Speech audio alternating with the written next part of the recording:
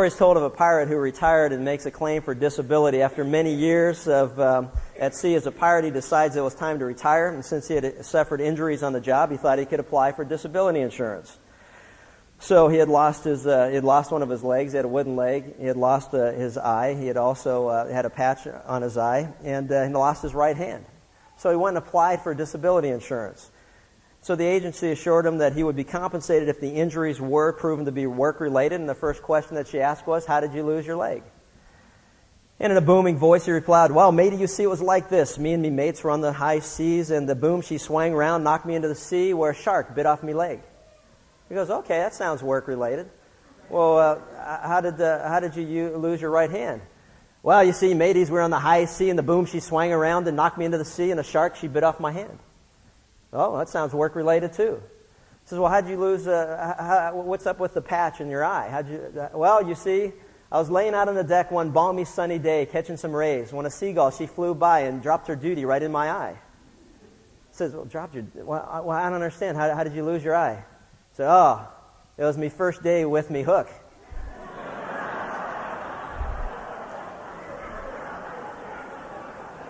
The first day with me hook. You gotta love that. You know, when I was thinking about that story whisper to the person next to you that's not smiling. You know, God does have a sense of humor. And obviously, by the fact that he got people here that don't like to smile. So that's pretty funny, right, in and of itself. But what's interesting is I was thinking about the story, and the thing that makes the story interesting to me is this. There's always something dangerous about having something new. Sometimes we're not really sure how to handle it. We're not sure what to do with it. And I thought about that in light of our study in the book of Daniel as we experience new information that has to do with prophecy or God telling us of things to come in the future. One of the things that I have become convinced of, and that is this, that God is not a God of chaos, nor is he a God of confusion, but he's a God of clarity and he's a God of purpose. And he wants us to know clearly what his plans are for man. He does not want us to be ignorant and uninformed. Throughout the Bible, we see that word used often. In fact, in Thessalonians, for example, it says, concerning the dead, my brethren, I don't want you to be what? Uninformed.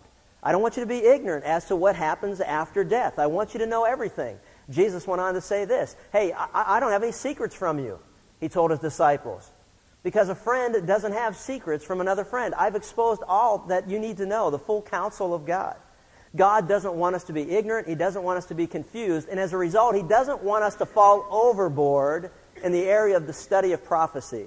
He doesn't want us to get crazy in some of our ideas. He doesn't want us to speculate and to go off the deep end. But he wants us to know the truth, and he clearly presents it. And it's amazing to me how difficult at times we make the clear Word of God become when God never designed it to be that way. It is very simple in its approach to teaching us truth. And as we dig into it and look at it, God obviously reveals who he is, number one, what his will is for man, number two, and also what his desires are or commands for man as far as how to walk in a way or live your life in a way that's pleasing to God. God has no secrets as far as those areas are concerned. He wants us to understand all of that. You know, it's interesting, we said in 2 Timothy 3:16 and 17 that all of Scripture is God-breathed or inspired by God. That nothing that we read in the Word of God comes from the mind of man who decides, we need to add something to it. But holy men of God who were literally moved or led by the Spirit of God to record for us the thoughts and the mind, the will and the purpose and the plan of God. All Scripture is inspired by God and profitable for what? For instruction, to teach us the things that we do not, up to this point, we don't know. As you walked in here today, there are things that you will hear today that you didn't know before you came in. That's instruction. God doesn't want you to live in the dark. He wants to teach you. He wants to also rebuke you for things that you think that you know, but you know what? You just don't know. Because God's ways aren't our ways. The thoughts of this world and of men around us are not the thoughts of God all the time. Sometimes those things don't even add up and they're 180 degrees apart. And what we need to realize is that God will rebuke us. If you think something and you don't even know why you think it, but yet you're so convinced you know it, but you don't even know why you know it, the Word of God will penetrate that nonsense and say, you're nuts. You don't know what you're talking about. But God will say, but good, I'm glad now we got that across, because the next step is correction. Now I'll teach you how to think right according to the perspective of God, and then you will know the truth. So, and the purpose of all of that is what? So that we will become, what? Adequately equipped to do what God has called us to do in the limited period of time in which God gives us to live out our lives here on this earth. So that the man and woman, the man of God, will be adequately equipped. Adequately equipped. We don't need anything else but what God gives us here. We don't need anything else. We don't need anybody else's opinion. We don't need anybody's philosophies. We don't need anything else. We will be adequately equipped to do what God has called us to do, and that are the works of righteousness before God. To do the right thing before God. This is all we need right here. And so as we look at that and consider that, we also need to recognize, as you turn to the book of Daniel, in Daniel chapter 8, we're going to learn something new. And I'm convinced that what we learn is going to sometimes challenge the things that we think that we know. Other times what it's going to do, it's going to correct us in how we think. And then it's obviously always going to adequately equip us. And in Daniel chapter 8, verses 1 through 8, we read these words as we see that Daniel has another vision. And the vision we find in Daniel chapter 8 is as outlined here. In the 3rd year of the reign of Belshazzar, the king, a vision appeared to me, Daniel, subsequent to the one which appeared to me previously. It says, and I looked in the vision, and it came about while I was looking that I was in the citadel, the capital of Susa, which is in the province of Elam, and I looked in the vision, and I myself was besides the Ulai canal. It says, then I lifted my gaze and looked, and behold, a ram which had 2 horns was standing in front of the canal. Now the 2 horns were long, excuse me, but one was longer than the other, and the longer one coming up last. I saw the ram butting westward and northward and southward, and no other beast could stand before him, nor was there anyone to rescue from his power.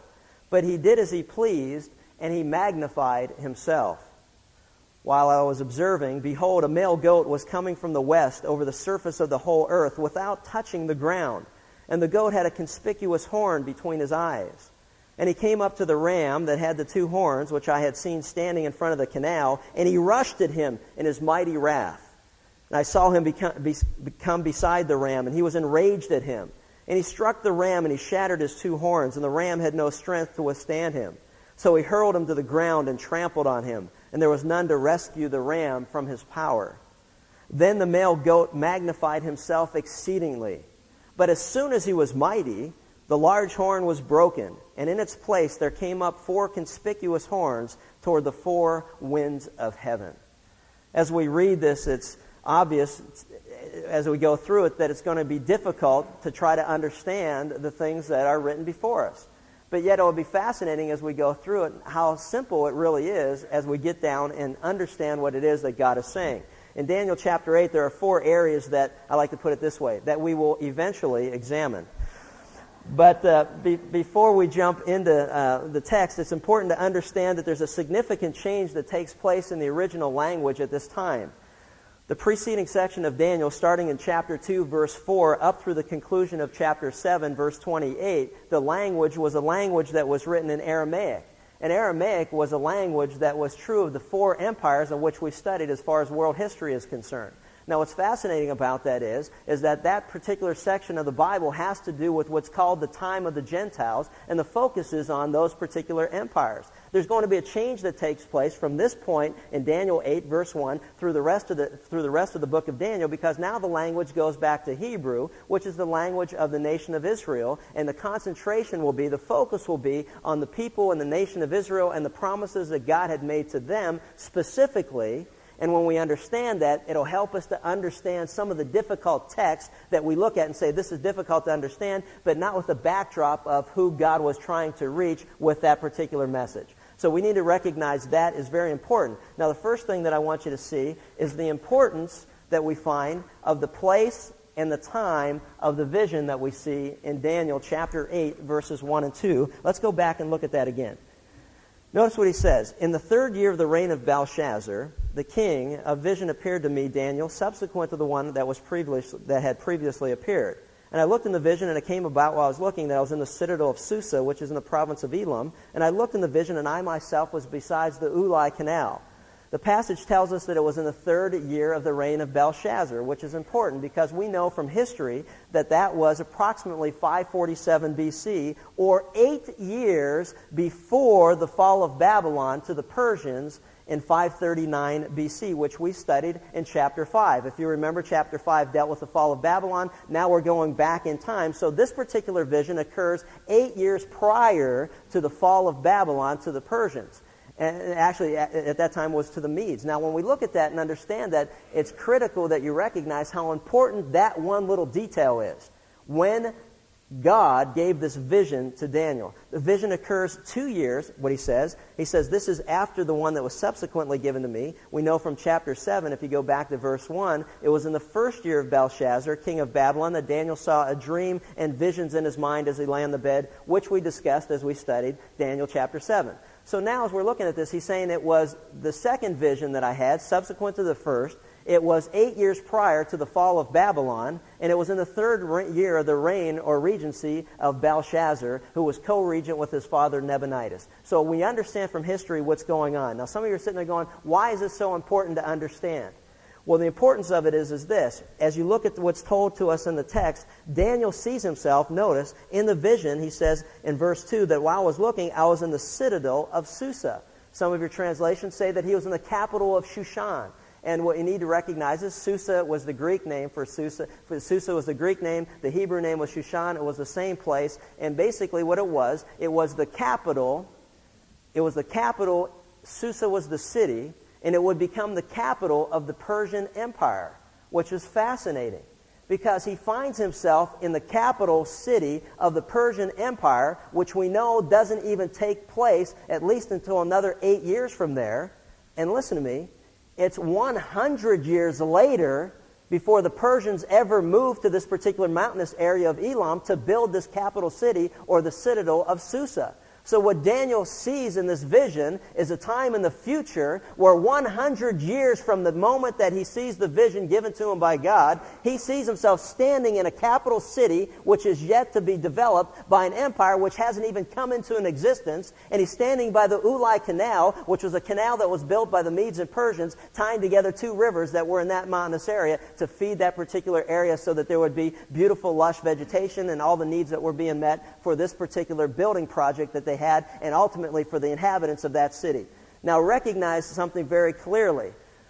God is giving him a vision of a date in the future that he clearly sees and begins to outline things that in no way, shape, or form can any human being know with such intricate detail what was about to take place. The importance of the place and the time. God, every detail that we have is there for a purpose. As he stands and he looks, he's in a capital city built by people who haven't come into power, that would build it 100 years later, and also build a canal that would tie together rivers, which was a major building project archaeological digs have discovered as far as the Medes and the Persians were concerned. This is fascinating stuff. Why does God go into such great details? Well, let's take a moment just to go over something that I want to get across right now. It says that God communicated to Daniel in a vision. Let's just deal with that fact for a second. Because at that time in history, God chose to communicate his plans, his purpose, his mind, his will to men in a variety of ways. The Bible tells us he communicated through his written word. And we'll notice in Daniel chapter 9, verse 2, that as Daniel was looking and observing the events that were taking place in his own time, the first thing that he did was he went to the written word of God to try to ascertain what it was that he was seeing unfold before him. That's a fascinating thing, and we'll get into that in Daniel chapter 9. But what's fascinating about it is this. We got all the Middle East peace accords and these things that are going on around us. The first thing that Daniel did was he went to the Word of God to try to figure out, hey, you know what? What history is unfolding right before our very eyes? That's good stuff. He didn't ask anybody else's opinion. He wasn't going out for the next speculation. He wasn't turning the radio on to hear what somebody else's opinion of it was. He went right to the Word of God and dug into it, and he was going, whoa, this is exciting stuff. But you have to come to Daniel chapter 9, and we're going to get to that. That's good too. But so anyways, you're looking at this, the whole idea of a vision. God communicated to man through the written word as it existed at the time. He communicated through the spoken word. We know from Isaiah that the Bible says many times that God just said, thus saith the Lord. that God audibly spoke to people, which is exciting because I know some of you think, if God would just speak to me today, I just need to know, God, would you just talk to me? Hold that thought for a second. I'm going to get back to you. God also spoke through dreams and through visions, as we've seen in the book of Daniel. He also spoke through angelic teachings. But it's important to recognize that God does not communicate to people that way any longer.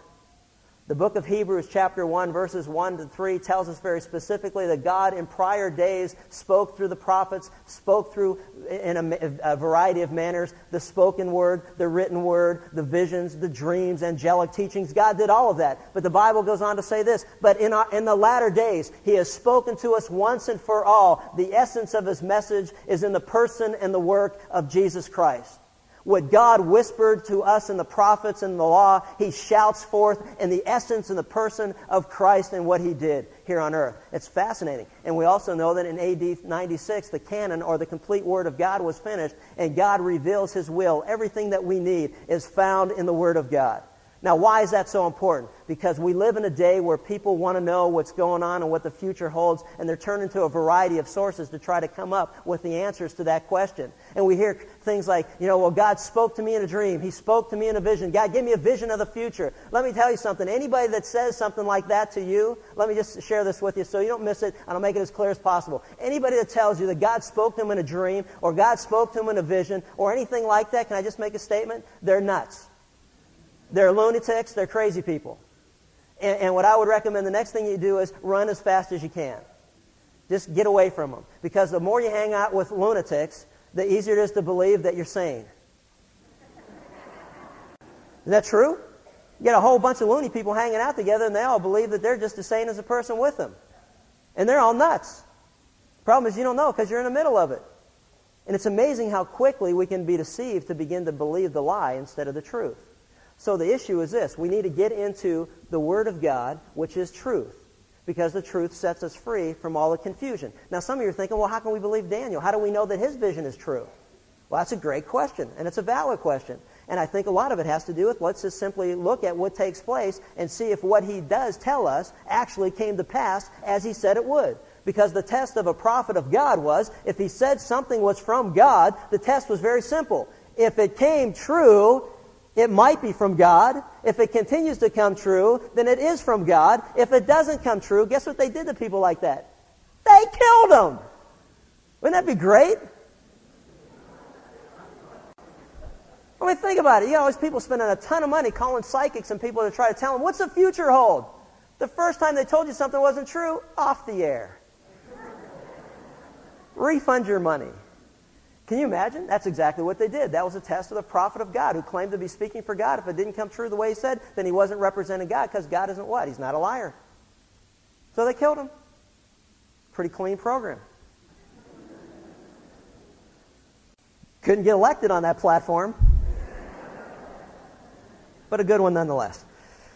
Verse 1 and 2 again. Let's look at it. So Daniel sees a vision of a time in his future and gives us details that are nothing short of miraculous when you look at it with the hindsight of history.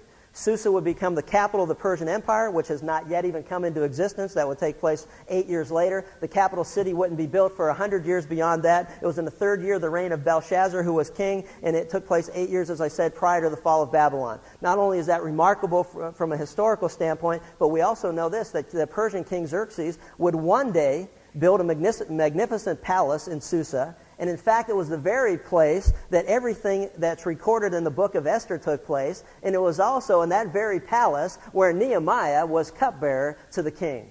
Isn't that great? That's good stuff. No, and as we look at this, why is this so important?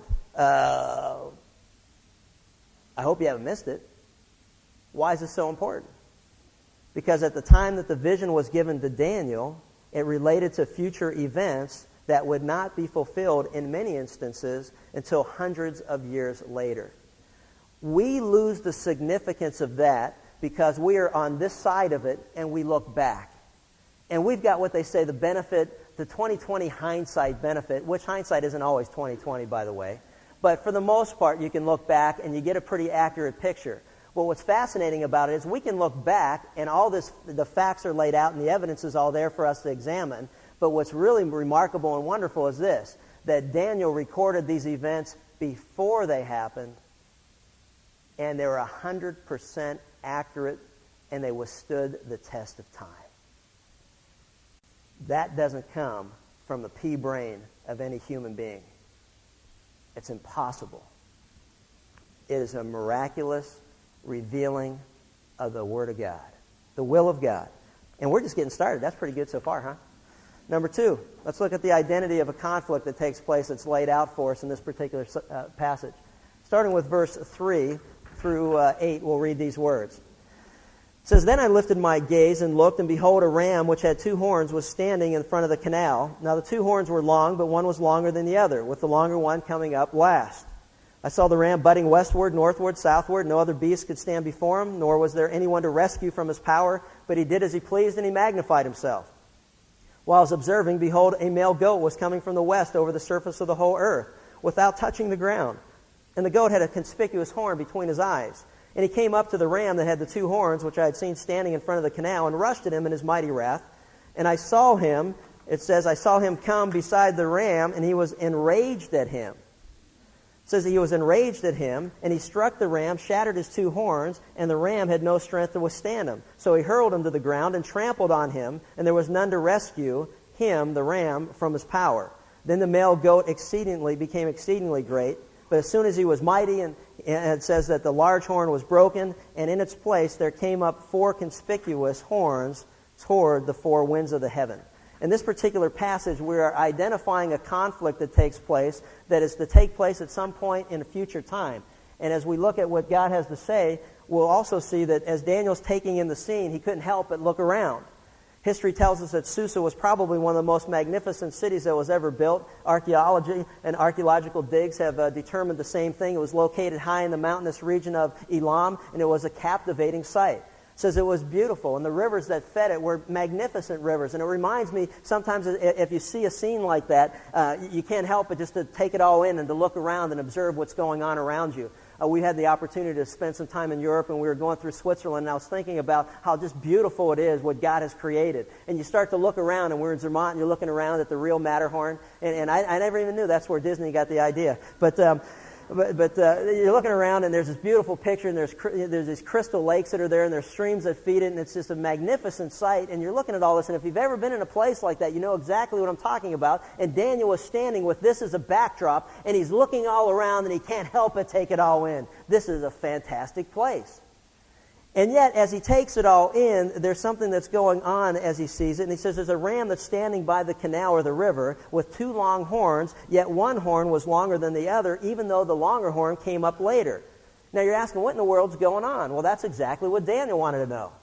You know, what's going on here? Fortunately, we don't have to speculate because God's Word is clear and history verifies the accuracy of what we're about to learn. So let's start with the first thing, and that's this. Let's take a look at the prominence of this ram that's pictured here. We're told several interesting things. First of all, there's an unusual characteristic about this ram. Notice it says it has 2 horns. And the one horn came up first, and the second horn came up second, and the second horn actually came up after the first one, and that one was longer than that. Now, we've already know, as we've gone through this, that the Medes and the Persian, or the empires of Media and Persia, were 2 separate nations that were basically run by cousins who didn't like one another. They never got along. And in fact, they were always in constant battle with one another. Well, the Medes, the Median Empire, rose first, but as history dictates to us later, the Persian Empire came afterwards and was greater than that of Media, and is what we know throughout history. It gets all the ink and all the pub because the Persians did more things. Now, what was interesting about all of that is that when they finally consolidated into one empire, which we've already seen in the visions prior to that in Daniel chapter 7, so it's called retention. You got to retain what we've already learned because God's going to build upon it. That's an interesting concept. Kind of carry this forth because there's a thought process taking place here.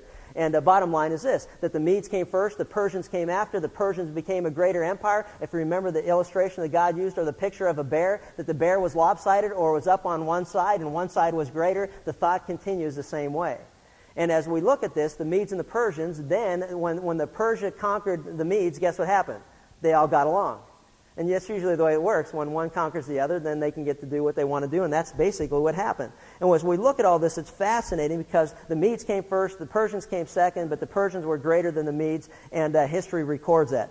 And we have a lot of other history that validates the Word of God from what God has to say. Notice it says that there's a ram who had 2 horns, was standing in front of the canal. The 2 horns were long, one was longer than the other, and with the longer one coming up last. And it said, and I saw the ram budding. Notice this, even the directions are given to us as far as how the Persian Empire began to conquer its world at that time. It says that the ram budding westward, northward, southward, and no beast or no people could stand before it. It says, nor was there anyone to rescue from his power, but he did as he pleased, the king of Persia, and magnified himself. The bottom line in intricate detail, and we've got the hindsight once again of history to realize that the Persian Empire advanced exactly as the Word of God tells 100 years prior to it even taking place. They went the direction that God said they would go. The sovereignty of God, the purpose of God, the plan of God is all laid out before us. And it's fascinating when you take a look at all that. It's also interesting, too, that some of you are sitting there going, well, how do you really know what you're talking about? How do you know that the Medes and the Persians are actually the ram that we see here? Look at the Bible. Good place to start. Go to verse 20 of chapter 8. Look at it now with me. The ram which you saw with the 2 horns represents the kings of Media and Persia. Isn't that great? Can't miss that. It's amazing to me how people get all confused and thrown off as far as prophecy is concerned. Why? Read the text. And here, there's a little more insight. And the shaggy goat, which we'll talk about next, represents the kingdom of Greece. And the large horn is that between his eyes is the first king. We'll talk about Greece more in a minute. But what's fascinating as far as archaeological discoveries are, the guardian spirit of Persian history appears with clean feet and sharp-pointed horns. As a matter of fact, the Persian king, when he led his nation into battle, guess what he wore on his head? He didn't wear a crown or a diadem. What he wore was a big old ram head. Interesting. That's exactly what God says would happen. Here's something else that's kind of fascinating, too, as I was digging through all this. Persian Zoroastrianism, which is a dualism between light and darkness, and what also is the foundation of the current popular astrological chart that we know as the zodiac, came out of the Persian Empire. And it's interesting that the sign of the zodiac, Persia, was under Aries, the ram, and Greece was under the sign of Capricorn, the goat. It's fascinating that many of this world's deceptions have a slight twist of truth. And it's the deception of truth that lures people away from the truth.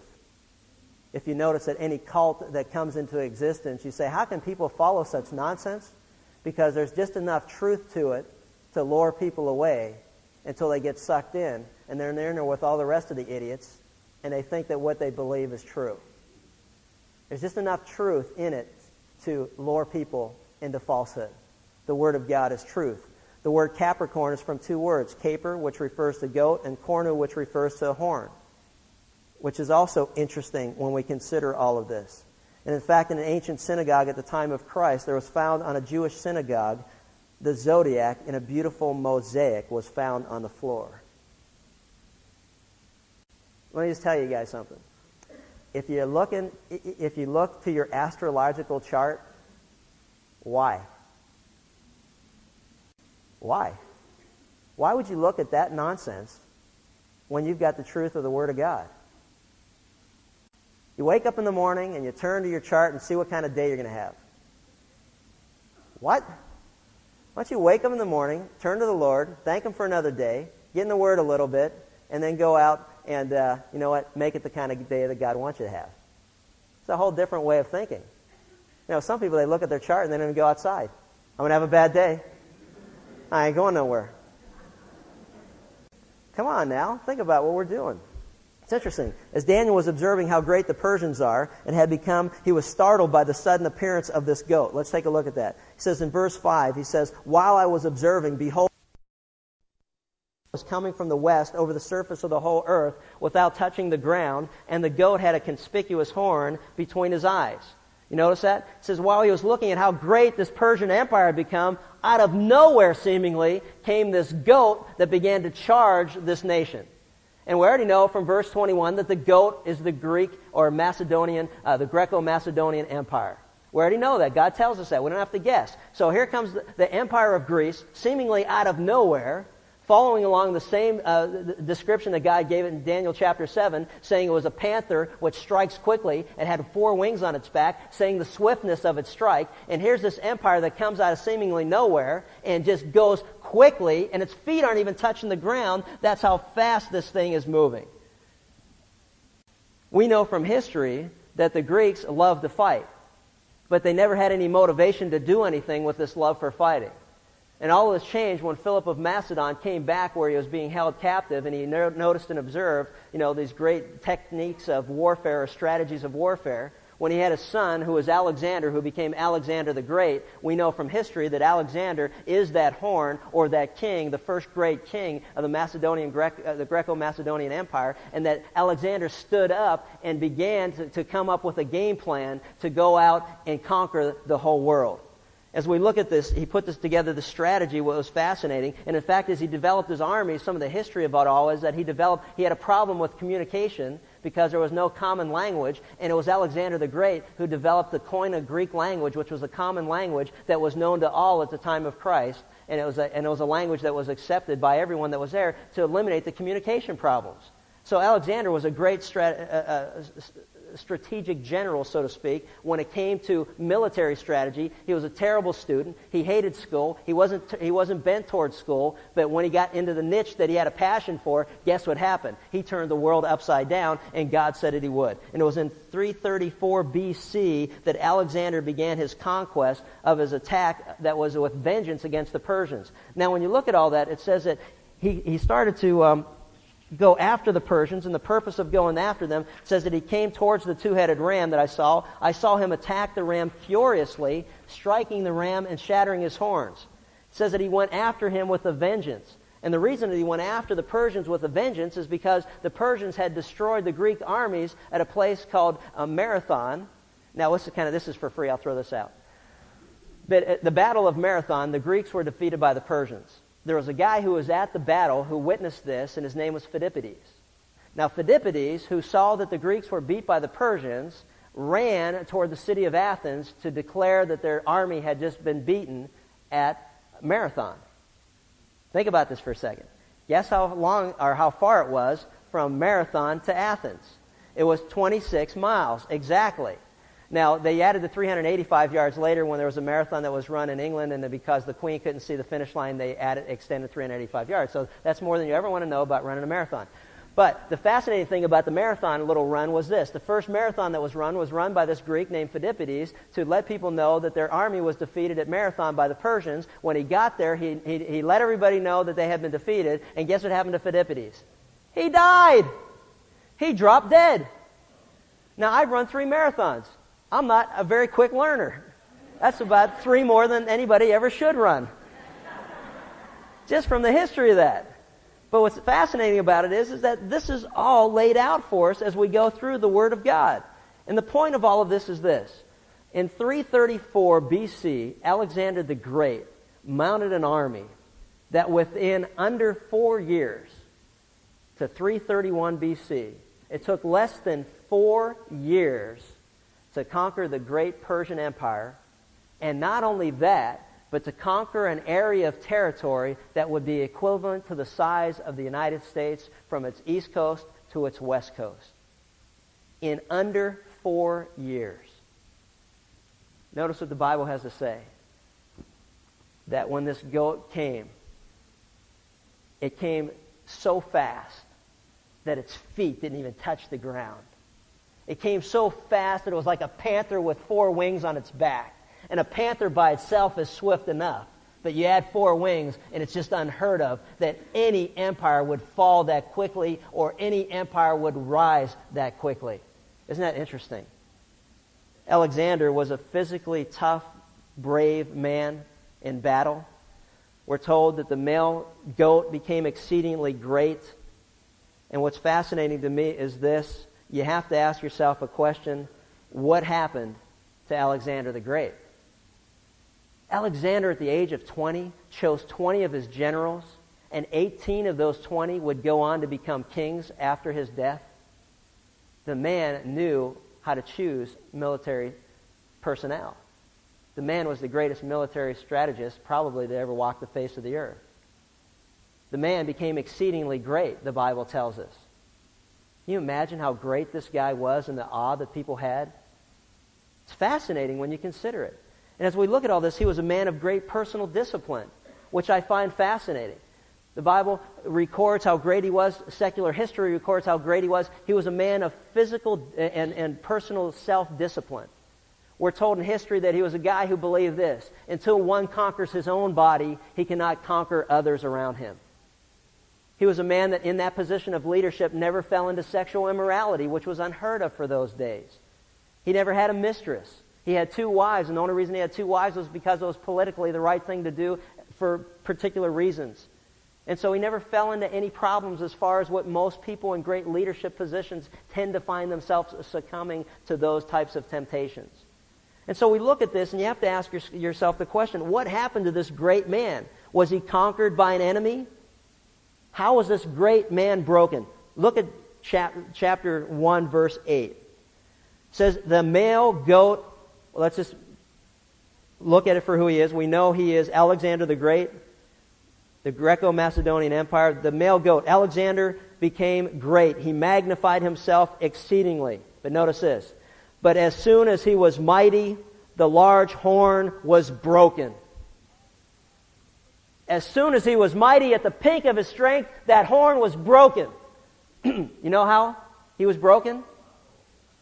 He died of alcohol-related poisoning. He sat and argued on the banks of the Euphrates River with his generals when they told him, we sent out scouts, there's no more land to conquer, there's nowhere else to go. You got it all. Everything the world had to offer. I can't help but recognize the parallels between Alexander the Great and every other great person that's ever lived in the history of the world. We learned about Nebuchadnezzar, and he had the same problem. He had everything the world had to offer, and yet he was empty, and there was something missing in his life. Solomon had all that the world had to offer, and he came to this conclusion. He said, you know what? I had it all. I had everything. I had money, I had fame, I had women, I had power, I had everything I could ever want. He said, and you know what his conclusion was? Until a person has a right relationship with the God who made him, you have nothing. Vanity, it's all useless, there's no satisfaction in any of it. And Alexander the Great, at the age of 32, sat down on the banks of the Euphrates rivers after arguing with his generals who told him, sir, there's nowhere else to go. You are king of the world. In his depression, he sat down and he literally drank himself to death. And he died of alcohol-related poisoning. And I want you to recognize something that I don't think is a coincidence, and I think it's a warning to God's people. Babylon, the Medes and the Persians, the Greeks, and ultimately the Romans were all defeated at some point by alcoholism. We live in a culture today, and I don't want you to miss this, because you're going to go home, and I'll go home, and I'll turn on football games, and I'll watch about 1 trillion beer commercials. And they're funny. And they're, and they make their point. But the point that they make is this, that you cannot be satisfied in life unless you drink Lowenbrau, Michelob, Heineken, I don't know. But that completes it all. In Ecclesiastes 2, Solomon said, you know what, I entertained all those things, and you know what, I was still miserable, and I was still lonely, and I still didn't have completion, I still didn't have contentment. We have all kind of legislation that we pass in our country, which is good, and rightfully so, to condemn the use of illicit drugs.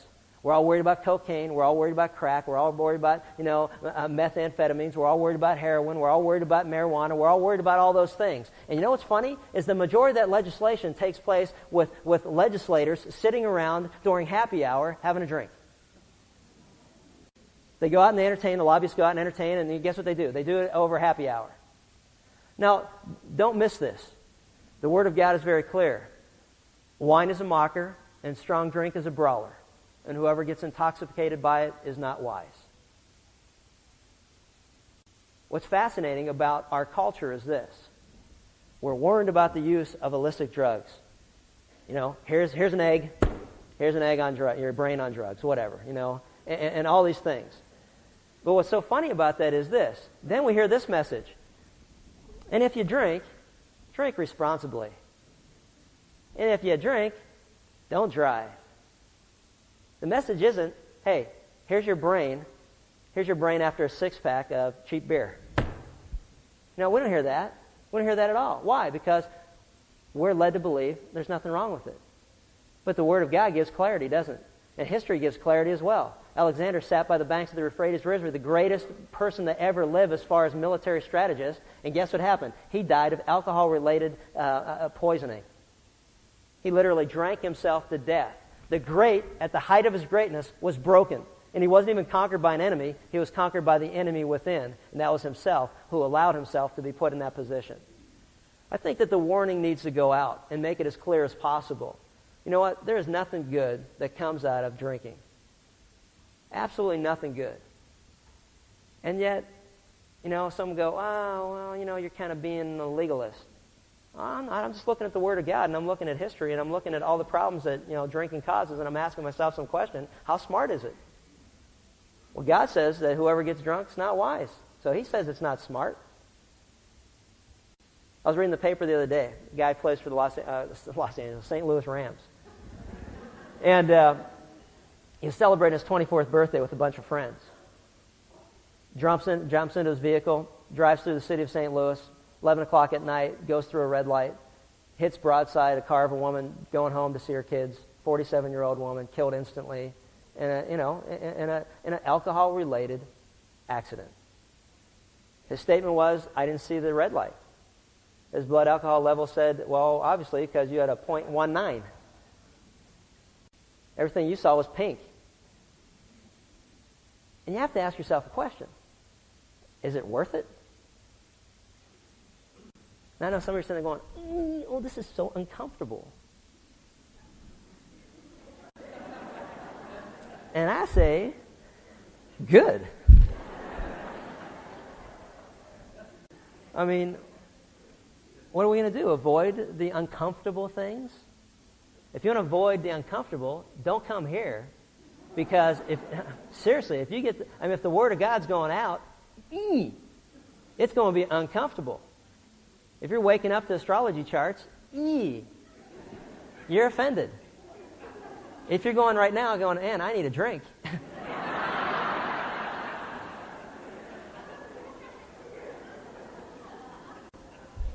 This may be bothering you a little bit. But we just need to lay it out as it is. What's fascinating is this. The Greco-Macedonian Empire was never the same after the fall of Alexander the Great. The Bible records 200 years, hundreds of years, literally, before it happened. In verse 8, it says, the large horn was broken, and in its place there came up 4 conspicuous horns toward the 4 winds of heaven. Those 4 conspicuous horns, history tells us, were his generals, Lysimachus, who took over Asia Minor and Thrace, Cassander, who took the territory of Macedonia and Greece, Seleucus, who took Syria and Babylon, and the Seleucid dynasty would come out of his particular reign, which we'll talk about because his empire was known as he was the king of the north, which we'll study in Daniel chapter 11. Ptolemy took Egypt, Israel, Cyprus, and Arabia and became the king of the south, and the conflict between the north and the south is discussed later in our studies in Daniel chapter 11. I'll tell you what, I don't want you to miss this because it doesn't get any better than this. When did Daniel get the vision of what would take place? He got it in the 3rd year of the reign of Belshazzar, the king of Babylon. 8 years before Persia, 100 years before the citadel in Susa, hundreds of years before Alexander the Great, who would arise and conquer the world faster than any army and empire has ever done in the history of the world. Alexander was great, and at the height of his greatness, he was broken, and he wasn't conquered by anybody but himself. And out of that one great general came 4 great generals who would divide the nation of Greece into 4 kingdoms or empires, and it all took place exactly as the Word of God foretold. What do we learn in our time together? all Scripture is inspired by God and profitable for training, for rebuke, for correction, for instruction, that the man of God may be adequately equipped to do the works of God. God's Word is absolutely 100% trustworthy and reliable. We can't pick and choose what we like and don't like, whether we will obey or won't obey. There's so much speculation and opinion as to what this world is coming to. Many are turning in a variety of directions, which we've already discussed. Even the church has lost her first love and has gone far from the Word of God and the truth of God. And I'm going to ask you a question that you need to ask of yourself. Are you looking for answers in life? If you are you looking for answers in every area of life? If you are, where are you looking? What I would suggest that you do is turn to the written Word of God, the Bible. There is nothing more reliable. Where can you turn today that would prove more reliable than this little section? 8 verses is all we did. Where can you turn today that will give you more reliable information and facts than what we just studied in our limited time that we had today? And that is scratching the surface of what God has to offer in His Word. Do you want to get right with God? Then you turn to the Word of God. Because faith comes by hearing, and hearing by the Word of God. That you can't get right with God until you hear the truth of the Word of God. The Word of God says, for there's none righteous, no, not one. The Word of God says, for we've all sinned and fall short of the glory of God. The Word of God says, for the wages of sin is death, but the free gift of God is eternal life through Jesus Christ our Lord. That's what the Word of God says. And what we need to recognize and understand is we cannot become people who pick and choose the things of God's Word that we like and discount the things that we don't like. And if you look at the nonsense in our culture today, we have people that claim, we got people walking out of churches with the Bible under their arm, and they don't apply a thing that's in it. Or they even contradict it. Well, yeah, I believe it's the Word of God, but I don't believe all of it's the Word of God. Then my question to them is, well, what part do you believe and what part don't you believe, and how did you come to that conclusion? I have more respect for somebody that says, I don't believe anything in the Bible. I think it's a book of nonsense. And at least I can challenge them to consider digging in and checking it out. And when the facts are all laid out, you know what they usually do? They drop on their knees before God, because it's an absolute miracle. The Word of God reveals who God is. The Word of God reveals the plan of God. The Word of God reveals everything we need to know about God, past, present, and future. The Word of God reveals everything that we need to know about how to get right with God. And we know that it's true as we're exposed to the truth of the Word of God. What's fascinating is we got people who stand at the pulpit, they read one verse, and they don't even talk about what's in it. They go off on some tangent, and it has nothing to do with the Word of God.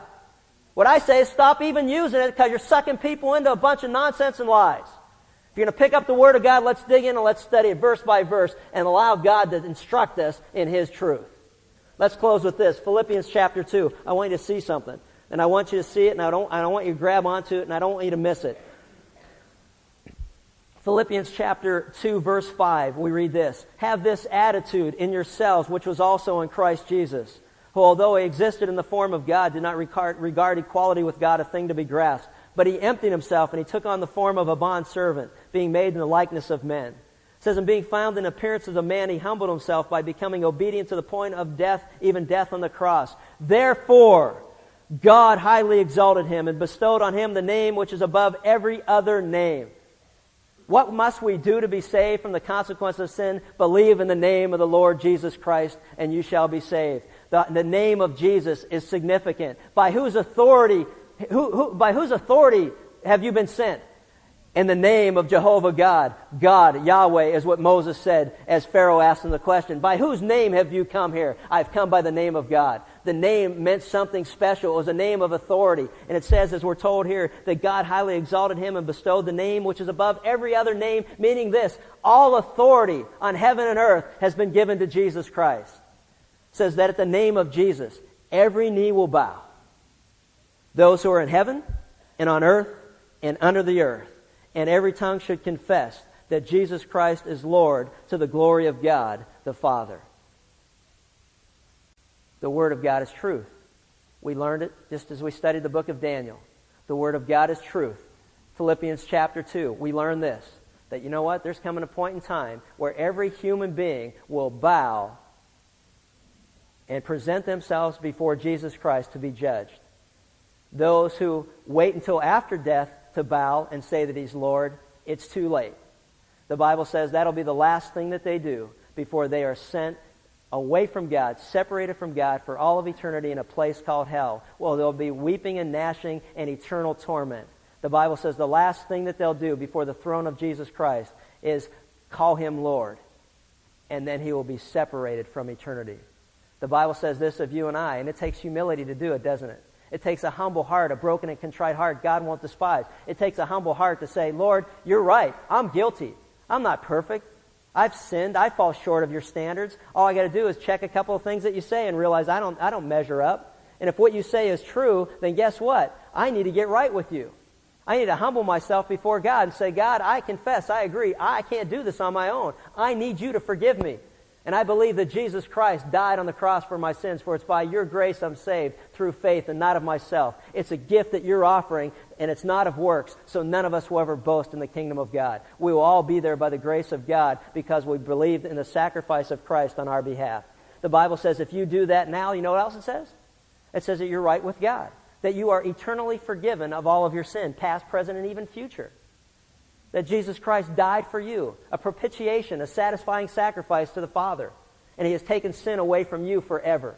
That you'll be born again, that you'll be right with God. You'll have spiritual awareness because the Spirit of God will be given to you as a down payment, that God's promises are true. You'll be able to understand the Word of God, where maybe you're sitting there now going, I don't even understand a thing that's going on. God says, you know what? When you humble yourself before God and you admit that you're a sinner and you invite Christ into your life, the Spirit of God will come in, and guess what? You'll begin to understand the things of God. You'll sit and you'll study the Word of God and it'll all make sense to you. And you go, this is the greatest thing that I've ever seen. This is the Word of God. This is wonderful stuff.